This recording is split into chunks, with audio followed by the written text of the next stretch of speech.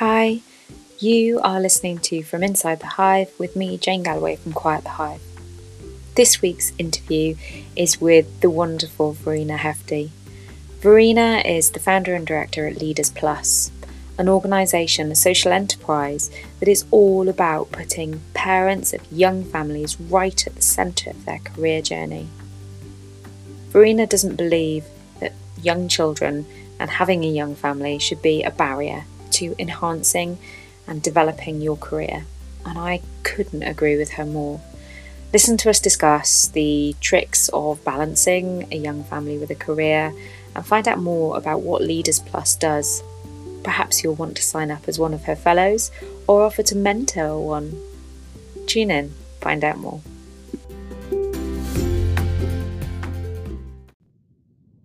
Hello and welcome to From Inside the Hive with me, Jane Galloway from Quiet the Hive.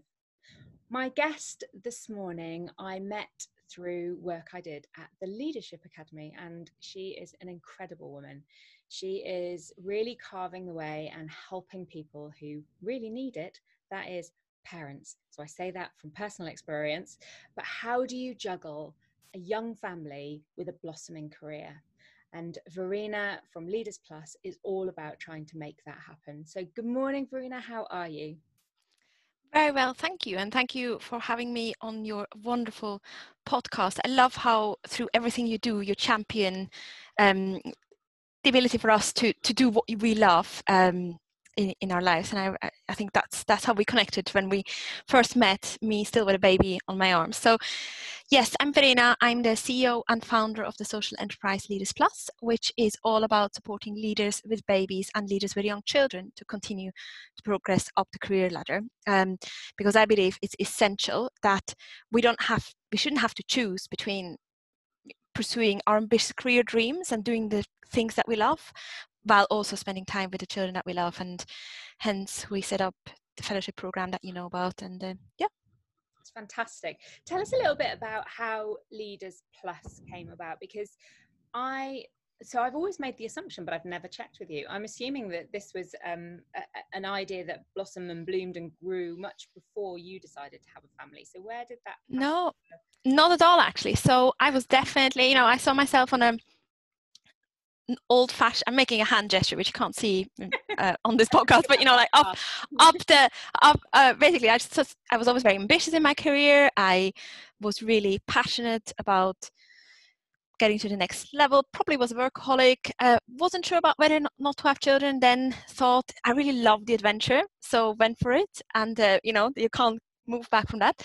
And I was in my previous career as I was a Southeast director at a charity Teach First. And when I had my first baby, it was strange because suddenly my identity completely changed. Not I didn't change, but everyone around me assumed I had. And also, don't take this the wrong way, but I didn't, like, suddenly I realized that I really have motherly feelings, and that to me was a surprise, because I never saw myself as someone like that. So then I thought, oh well, it is over now. Do I have to choose? I'm just, in quotation marks, be a mom, which that whole idea of being just a mom is wrong anyways, but that's how I thought at the time. And so I went to seek out people who were similar to me, but in my local community, a lot of my mom friends, started career breaks, and I just didn't feel like there was anyone else who was that ambitious. And so I in order to find friends with the similar aims, I did an event in the House of Commons where I brought together about 60 leaders with about 40 babies to hear from some of the inspirational leaders who have combined careers with young children. And then suddenly it spirals from there. That's how I started setting up Leaders Plus, a little bit by mistake, I would say, just because I came across seeing how needed it was to support people who want to progress their careers with young children. Yeah. I think some of the best ideas are by mistake quite often, aren't they? They come from a sort of an overexcited conversation, or a realization that actually there's something missing, or just that formation. I was lucky enough to be at one of your meetings that you hold with babies in the room, and it is it's joyful. It's absolutely joyful. And what I love about it is it takes the pressure and expectation off everyone in the room. There's no sort of, I have to be very formal, I have to know my career inside out, I have to be a professional, I have to be representative of what I'm there for. And it's a total leveler, which I think is just glorious. I think you are right, and that is actually so. I spoke to one of our mentors, Laura Harrison. You may know her. She always speaks about the idea of bringing the human element into it, and that's exactly what having a baby does. You do have a human. You suddenly realize that there's someone else in the room, and it is brilliant for the level of conversation. It becomes real, doesn't it, when you have babies or dogs as well. Yes, and anything that demands your time, I suppose, is something. It's interesting what you said about, being just a mum, as in a singular role of I am a mum and that's my role. It's curious, isn't it, that people assume that will be the identity we take, because we're never just a mum. We are a mother, we're a daughter, we may be a sister or a spouse or a sibling or a friend or an employee or an employer. We're a whole range of things. So it's really interesting that when you have children, you become a mother, and that is your primary identity as seen by society. That is so interesting, and there is, unfortunately, there are positive things associated with that, and that research shows that you're perceived as more diligent, you're perceived as more loving, more warm, but also you're perceived as less committed to work. So there was an interesting research done by the Fawcett Society, which is a feminist charity, and they found that 4 in 10 people think that mothers are less committed to work than women, but than other women. And I really do think that on the one hand you could get really angry about that, but then on the other hand it's just a case of acknowledging it and then in your own life doing something about it. Absolutely. And I suppose that's what brings you to the Leaders Plus situation, isn't it? So you identified a need and you decided to do something about it. So why the focus on parents? Why is it really important to support parents in developing and advancing their career? Why do they need a bit of extra support and attention? Well, obviously there are lots of other groups that do as well. So for me it was just a strategic choice to focus on a key group and then measure the impact that we can have on that. I don't want this podcast to be depressing, but if you look at the gender pay gap, sorry, you're laughing now, but I do apologize. You can cut this out. But so if you look at the gender pay gap, it stays relatively, it's not too far from each other until you're about 30, which is the average childbearing age for a woman in the UK. But then it really does widen. And a French study has found that per child, the pay gap for a woman increases by another 3%. Now, there are some factors at play, and I've just mentioned the commitment perception. Also, we do know that in my experience of supporting parents, we do know that quite a few people go through the identity shift and feel pressurized to take a back foot step in their career. And actually, if they want to take a back step in their career, that's absolutely fine. But where I have an issue is where there's a societal pressure for them to do that. That grinds with me. Yeah, it's not their choice to do that. It's something that's foisted upon them. It's the assumption that's made by society or by where they're working. Sometimes, I've done a lot of coaching with women who are returning to work after maternity leave. And actually what I've found is that mostly going back the first time they're okay. It's going back after having a second baby. They take such a knock in their confidence.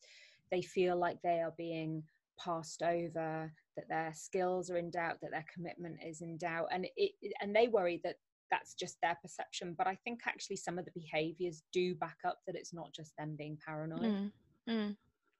Absolutely. And it's really good that you are doing that coaching and all the work through Quiet Hive to help people be brave despite the circumstances that they find themselves in. And some of that is about having conversations, I think, with your line manager and your team, or whoever you happen to be working with, about their expectations and what your expectations are. How do you think parents can have really good conversations with their line managers, for example?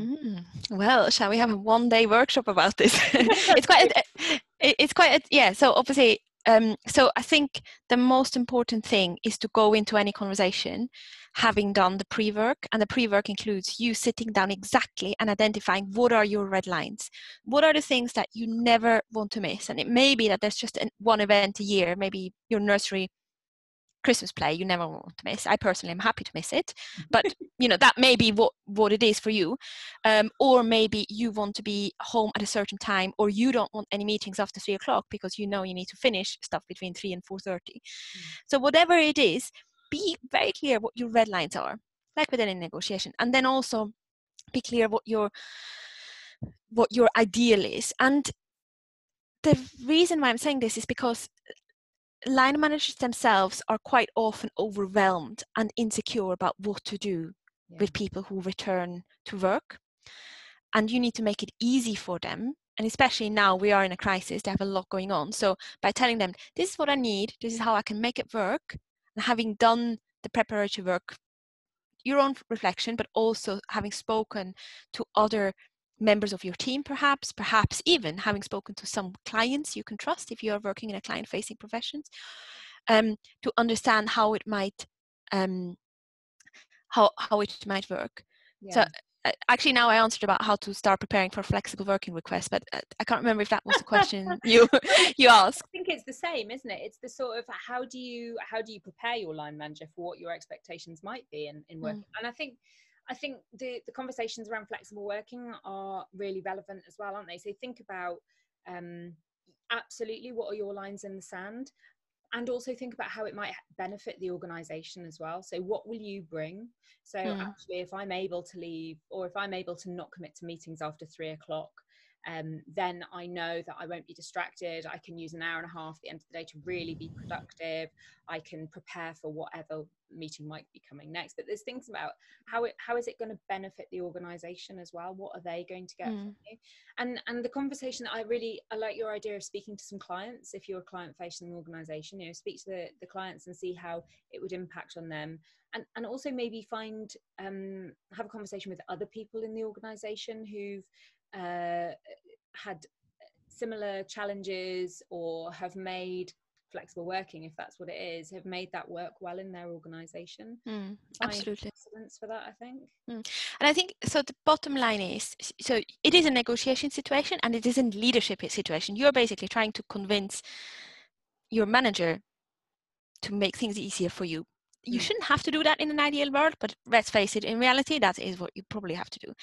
So in order to get what you need and what is probably best for the organization, you do need to think about lowering the risk for the manager. So for example, if you can say, let's test whatever arrangement you agree for 3 months, or if think about what the manager might be worried about, and then think about how you can minimize the risk of that going wrong. So if they're worried about clients seeing you as bad, then the answer is, oh well, I've actually spoken to clients and they think this is going to work, etc. Yeah, absolutely.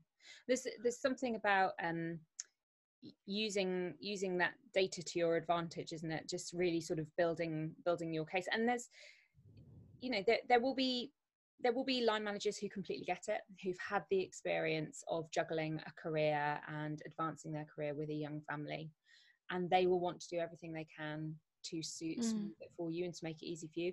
There are others who've also had the experience but are of the mindset of, well, I've had it hard, so I'm not going to make it easy for you. So you have to kind of prepare to meet both personalities along the way, I suppose, which does make it complicated if you're not sure who you might be up against, who that personality might be.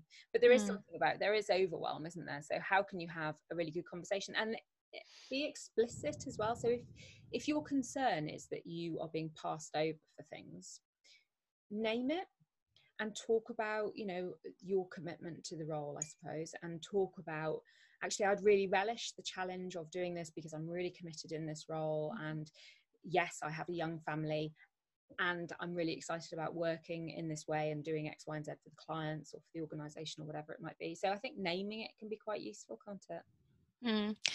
Definitely, and it's all about those assumptions. So I do also think we need to be really kind to managers, because they will make mistakes, and not, let's say you might have to have breaks for breastfeeding if that's what you choose to do, or expressing milk, and probably a manager is not going to know the detail of exactly how it works unless he or she has gone through it. So if then they do something really silly, like giving you a room to express that has glass windows, now assuming that at some point we can be in physical rooms again, then do be kind to them, and you just have to be super explicit about what you need, and like you say, Jane, also about what you're worried about. Yeah. The other thing I would say is that because people sometimes do make assumptions of mothers, and not just mothers, also fathers, if fathers work flexibly, or then it is very important to be very clear with your manager about your commitment. So just like the broken record, repeat, I'm so excited about coming back, even if 50% of the time you feel very scared. I'm really motivated. I still want to progress to the next level. You have to repeat that like a broken record, so that it seeps into the consciousness of the manager, I would say. Absolutely. And I think it's like any career path that you're trying to carve out. If you want to go places and you want to progress in your career, then you need to talk about it, and you need the support and encouragement and the stretch opportunities from your line manager, I suppose. So having those conversations is really valuable. How have you found balancing? So, because I mean, Leaders Plus is an award-winning organisation. It's phenomenal. It's had far-reaching fingers in pies. You've got into all sorts of different sectors, supporting all sorts of different people through Leaders Plus. And I, how on earth have you managed, do you think, to make it a success while having a young family? What lessons have you? Well, I think the most important lessons is to do it anyways. So everyone doubts themselves. That's just completely normal. Am I allowed to be political or not political? You can do what you want. Okay, so anyways, so I had a conversation the other day with my friend, and it's actually all about be more Boris. And the idea, you know, that you just do things and you try not to care what people think. In reality, you do care. From a practical perspective, if it's just been ring fencing time and prioritizing. So even I think with my second baby, I started having childcare for her when she was 6 months, and I was feeling quite guilty about it, because in the UK that's not the done thing. And it was only half days, but still, and you know, just prioritizing the money, which obviously is never in big supply if you're a social entrepreneur in a startup. Prioritizing putting the money where childcare is was really the right decision. And then the right decision was to just boldly reach out to a lot of people and have conversations. And then the other right decision was just to get stuff done. So that probably sounds a bit jovial, but it really is about testing things rather than, I mean, I do a lot of thinking, and currently I'm in big thinking phase about the strategy for the next 5 years for Leaders Plus. But yeah, it is about getting, you know, starting to test the small ideas that you have with the end beneficiaries. So the Be More Boris, that's a really interesting slogan, isn't it? It's about doing things and actually opinion be damned. I'm going to do it and I'm going to go with it. And a lot can be accomplished that way. If you just test things out, you can surprise yourself enormously.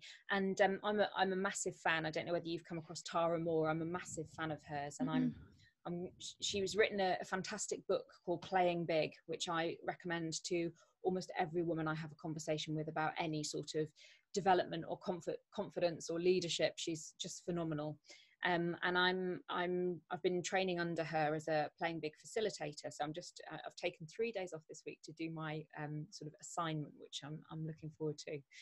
But she comes up with this theory that it's just a lab. Whatever you're doing, it's just a lab, it's just a laboratory, you're just testing it out. And if it doesn't work, and you move on, because it's just a lab. So actually, if you are thinking about how you can make things work, testing it out is a huge way forward, and seeing it as a lab enables you sometimes to take that brave choice, because it's not a commitment. It's not scary. It doesn't have to work. It doesn't have to succeed. You're just testing it out, which I really like as a concept and an idea. Yeah, I definitely live by that. That's brilliant. Yeah. Testing it out is a good one. And what have you learned, do you think, that you weren't expecting? So I think sometimes our perspectives change. You said it was interesting how the motherly feelings that you felt when you became a mum. What else have you learned that you didn't know before you had children?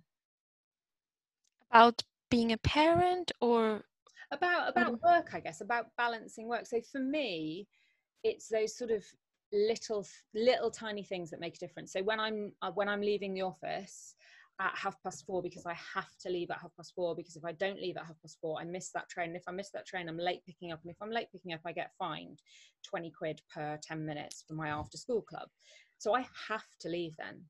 But I find it really interesting how many people without children quite often will say, oh, are you leaving? Can I just grab 5 minutes of your time?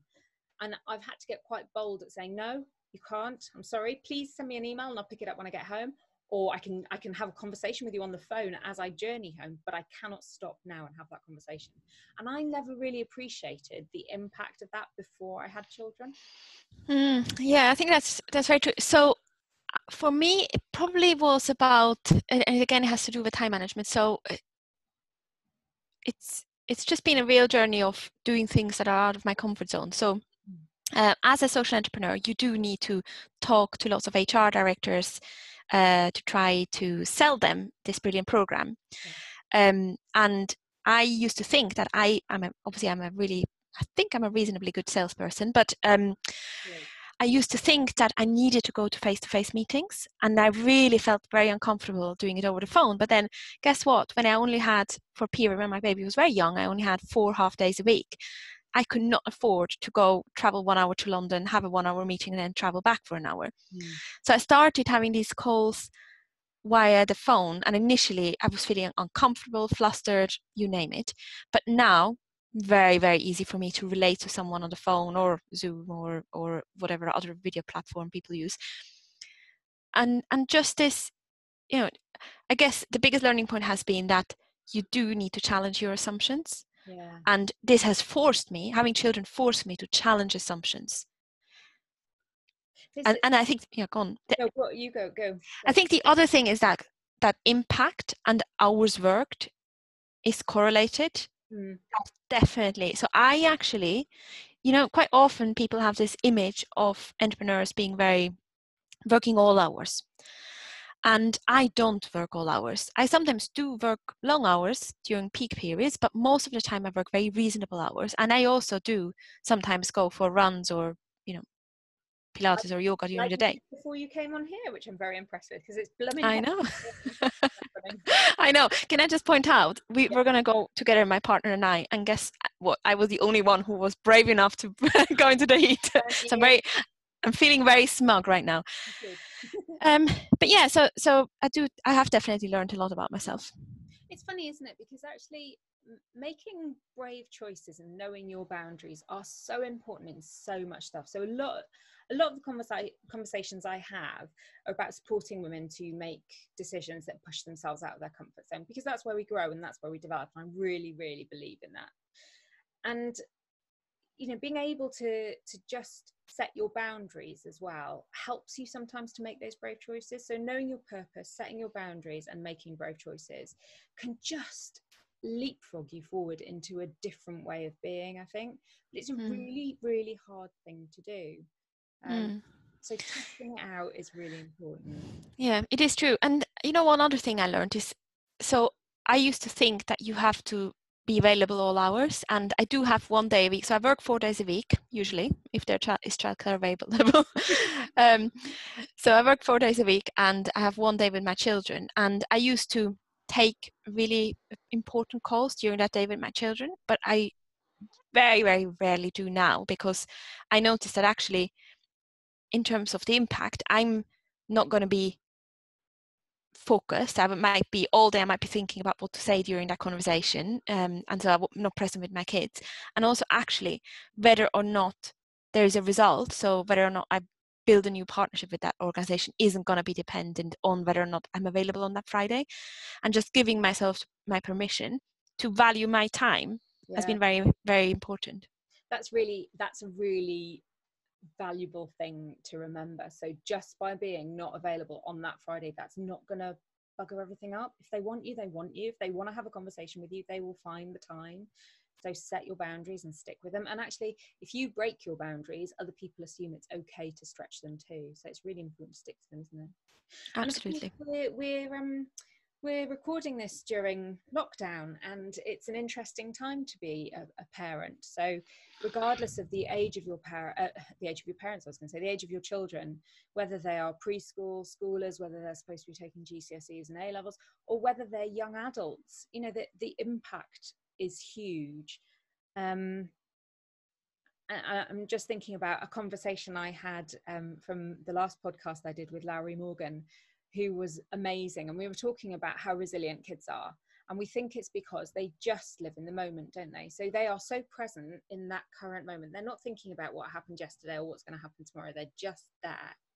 And that can be quite a valuable lesson to grown-ups about being present, I think, as well, isn't it? How are Definitely. you finding lockdown?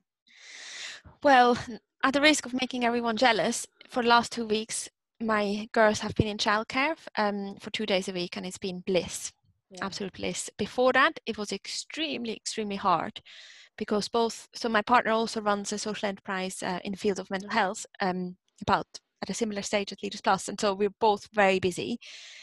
And we've obviously, like many others, have done shift work to look after our kids. We worked between Monday and Saturday, every day, each of us would look after the kids for half a day and work for half a day, and that definitely has taken its strain. But there were also moments of beauty. So I, for example, I consider myself as someone who's not very good at doing early years stuff. So I don't really get in the flow of playing with children. What I do is I take children out and we have fun outside, but you would never find me inside the house with the children. And I've really learned, again, that actually my assumption that it's impossible for me to entertain my children and be in the moment and have fun, that has really been turned upside down. But I've also learned that actually for the children, the most important thing is that my partner and I, that we are in a really good place, and that it's totally okay to prioritize ourselves. And yes, we've actually given them time in front of the TV just so that we could relax and didn't have to rush. And that is just such a valuable, that was a valuable learning point for me, that it's okay to put yourself first. And actually it's all right for children. So mine are a bit older than yours, mine are 8 and 9, but it's okay for them to get bored as well. Like today you're not allowed to get bored, there's always things to do, and it's really important to allow kids to get bored so they end up creating their own journeys and identities and games and sillinesses, and that, I think, observing that is really fun. I agree. And I do think not just for children, also for adults, it's important. So there is beauty in getting bored. And for me, I started Leaders Plus partly because I had time to think during maternity leave. And of course, having a very young baby is very busy, but also I had an emptiness in my brain because I didn't have work anymore. And so the idea formed. And so I do think we need to create space for boredom. Absolutely. And I tried this. So to my shame, I'm just thinking it was probably right at the beginning of lockdown and I managed it once, but I did challenge myself to sit for 20 minutes with nothing, no book, no notepad, no phone, just sat in the garden and looked at the sky, looked at the grass, did nothing. And it was surprisingly hard. I had to prepare myself to do it. It was really ridiculous, but you do get out of the habit of doing it, don't you? And when I was young, I remember constantly being bored, but never for long. I always found something to do. It's a thing, isn't it? It's really interesting. So I wanted to talk to you. You said you didn't want to make the podcast depressing. I think we would be remiss not to mention, though, the impact that that lockdown, that coronavirus is having on women, particularly mothers. I feel like I've been pivoted back to the 1950s. I am my partner and I are separated, but we're sharing the house, and he's a brilliant dad, absolutely phenomenal, but he's going out to work because that's part of his role, is he has to go out to work. But I find myself pivoted back to the 1950s. I'm doing all of the cooking, all of the housekeeping, all of the schoolwork, all of my full-time role, plus Quiet the Hive. Plus I am chief counsellor, peacekeeper, entertainer, etc. And I can really see and feel the concern from other women around what this is doing to their careers and to their mental health as well. And I wondered what your thoughts were around. Yeah, thank you so much for bringing that up. We do have to recognize it, and the research really supports what you've said. Has been an interesting study by the Institute for Fiscal Studies, which you've probably seen, that shows that women are more likely to be furloughed, and we also know that people who are furloughed are more likely to be made redundant. We also know that men have contributed a lot more to childcare than before. However, that has increased a lot more for women. So exactly that picture of women being expected to take on the giant bulk of the childcare and housework is there. But then there's the other element that fathers are expected by their employers to do most of the basically they're expected to continue as before, and employers assume that even if they don't have children, there will be a wife somewhere, obviously very heteronormative, there will be a wife somewhere who will deal with all the cooking, cleaning, entertaining, homeschooling and whatnot, and we do have to change that. I think as a message of hope is that, so yes, this is tough, and I do think there will be long-term systemic issues, and I've interviewed Professor Rosie Campbell last week on the Leaders with Babies podcast, so she's given quite an interesting view of that. But on a message of hope is that we are probably going to all work until 70, so this isn't the end of anyone's career as it is, and this period will at some point come to an end. But I would say is to prioritize your mental health, but also to make sure that you are prioritizing the things that you love. And if you do love work, then find a way to do that, and not to be overly. Can I mention about the couples discussion? No, I was going to bring that up. So yes, do, because it's a wonderful piece of work that you do through Leaders Plus. I love this idea. Yeah, so we do workshops with our fellows on the program and their partners, if they have them, to really think about how to support each other, what their joint vision is for their careers and family lives, and how to support each other, and also look at the research about the impact that a partner can have on a career. And in a nutshell, it's massive. And I think the big learning point from that is if having small, regular conversations about what your aims are and how those aims are being met by the day-to-day right now, that's incredibly valuable. If you only have 5 minutes, if you can on a Friday have a 5-minute cup of tea with each other and share what your long-term aims are for your career and for your family, and the key critical day-to-day things that you can do to help you achieve that, that's incredibly valuable. And the research shows that even when the day-to-day is tricky, having that long-term conversation does help. And there are a couple of other things as well that you can do as a couple. So I don't want to make the whole podcast about this, but the important thing is do have the conversation. I think it's just such a brilliant aspect of some of the advantages that the fellows get from being on your program. I think that couples conversation is so important, because I think a lot of the reason we're in this situation in terms of women feeling like they've been pivoted back to the 1950s is exactly what you say. So my ex-partner's work assume, and always have done throughout our married life, assume that he will be able to prioritize his work, that yes, he has children, but he also has a wife, and the wife will do everything. Well, actually, I have a career too, and that's not the case. But they've made those assumptions. Mm. When lockdown came, I automatically went into, right, this is what the kids need, and that was the mode that I took. And we didn't have a discussion about, okay, this is what's going to happen, how are we going to split that up? And we've had that later on as we've gone, but we didn't sit down at the beginning. There was assumptions that we all made. We just went back into our sort of, I suppose, a bit of a gender stereotype, you know, well, I'll do this and I'll take on this responsibility and I'll do that, because you just get on with it. That's what you're pivoted into. So I think those conversations are so important and cannot be underestimated. Definitely.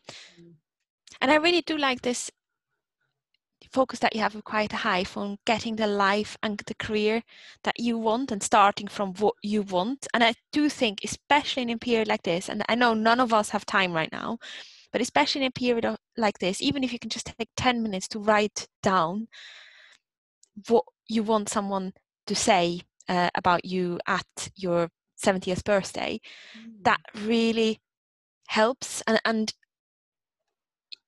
even if you can make small course corrections today, that helps you to feel a sense of agency, and that to feel that, yes, I'm making tiny steps in the direction that I want to do, and doing that with your partner as well. Absolutely. If you have one. Absolutely. I've released my first online program called The Compass, which is all about helping women to identify what it is they want. So sometimes we don't know what's important to us. We've kind of put everyone else's priorities first, and we've forgotten what our own priorities are.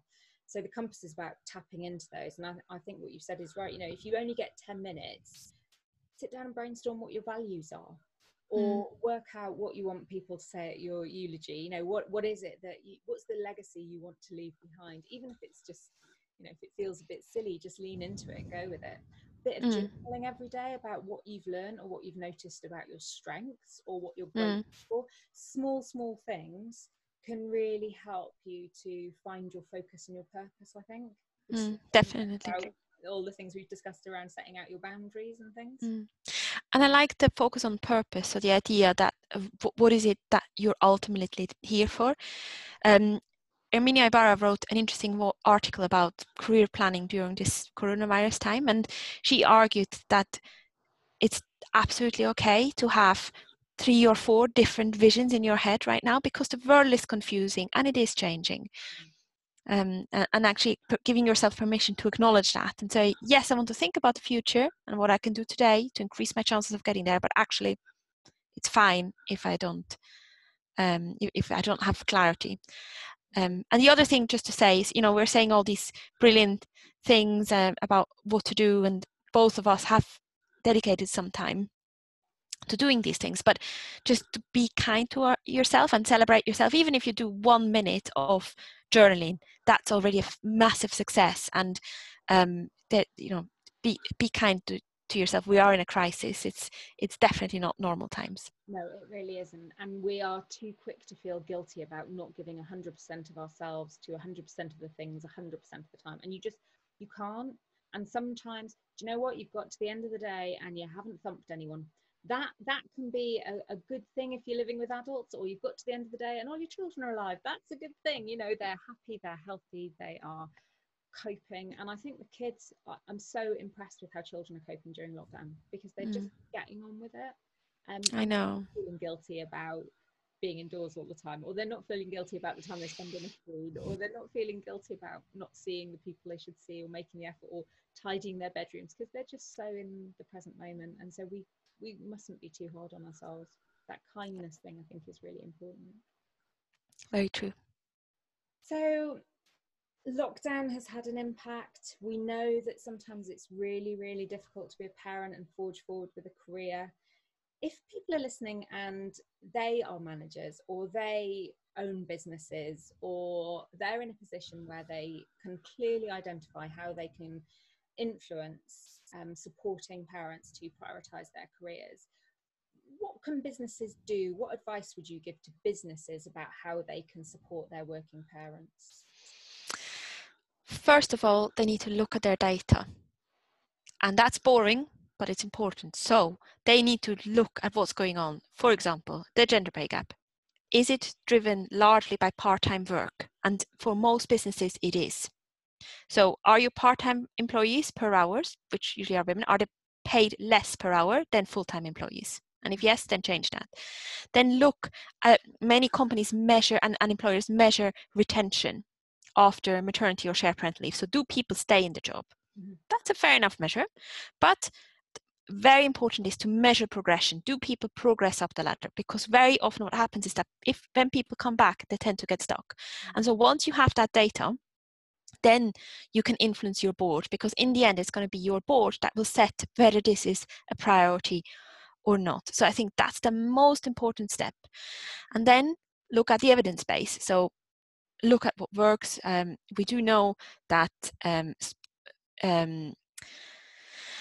so, I mean, again, I could do a full day workshop on this, but there are a couple of things that do work. So look at the evidence base and then implement that. And a very simple thing to do to start is to make sure that every single manager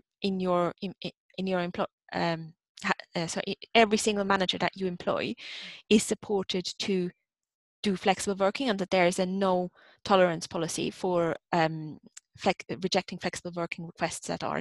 So I think actually the best thing to do is to have flexible working for all. But there are other things that matter to support parents' career progression, not just flexible working. Yeah, I love that. I hadn't thought about that, about the retention, and not just about who you're retaining, but how they're progressing afterwards. There's so many people who get stuck in their jobs because they've got, for example, a flexible working pattern, and they're terrified of leaving because they don't think they'll get that anywhere else. So they just don't progress. Exactly. But it can be changed. There's no excuse for that. It really isn't. And with the Leaders Plus Fellowship Programme, we do evaluate because it's a social enterprise. And we've seen that with the first cohort, more than a third has been promoted already. And those are people who've been on the programme 2 years ago, and they all have toddlers or babies, or by now, I guess, preschoolers. And so I guess the bottom line is that it is possible, and there's no excuse for it not to be done. You don't have to go on the Leaders Plus Fellowship Programme. There are other ways of doing it, but it is possible. If people are listening and they're intrigued about the Leaders Plus Fellowship, where would they find out more, and how can they apply?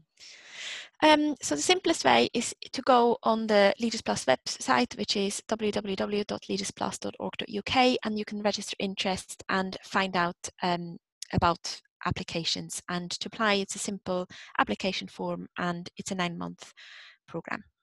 And if people are thinking, gosh, what an amazing program, I wish that had been around when I had young kids, my kids are now older, how can I support this program? What could you invite them to do?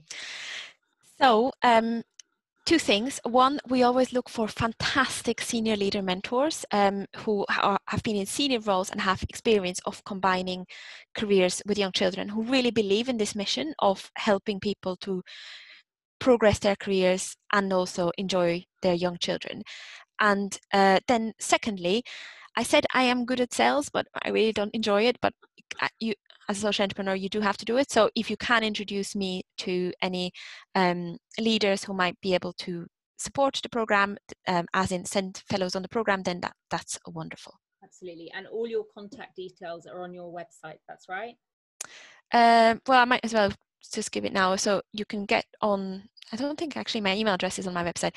My email address is verena@leadersplus.org.uk, or you can also follow on social media on @leaders_plus. Brilliant. Verena, I am just, every time I speak to you, I just think you are a wealth of knowledge and expertise and generosity. I adore your program, and I think it's doing phenomenal things. One thing I did want to ask you, so for those women who are listening thinking, well, I'm not a senior leader, no way I'm not senior, how can you encourage people to identify as actually having something of value and worth and being a leader? Because quite often as women, we're slow to identify as leaders.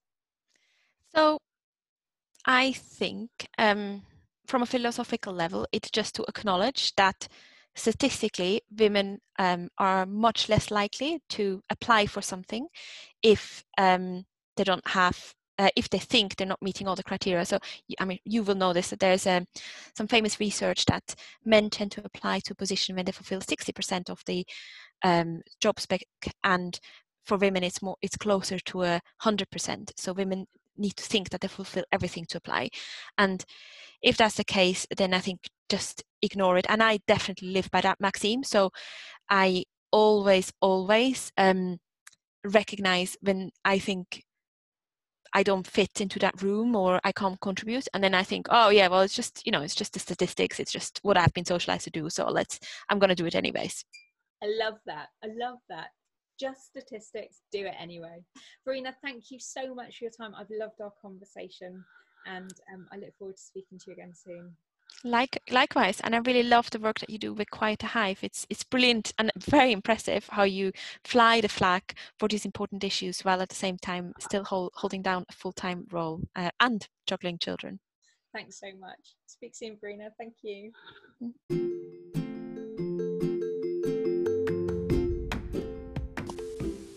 I hope you enjoyed that. I love talking to Verena. Her work is so well grounded in research, and it's so compelling to hear her talk about why she is so passionate that parents need support to make sure their careers don't languish while their families flourish. If you're interested in flexible working, you could do worse than to check out Timewise, which is another organisation working to establish flexible working patterns and encouraging flexible working culture in different organisations. You might also want to tune in next time when I will be talking to the wonderful Annie Auerbach. She is the author of Flex, the Modern Woman's Handbook, reinventing the rules for a smarter, happier life. And she's going to be fantastic. So stay tuned for that one. Please let us know any comments or anything that comes up to you from this conversation. We really love to hear your feedback. Take care.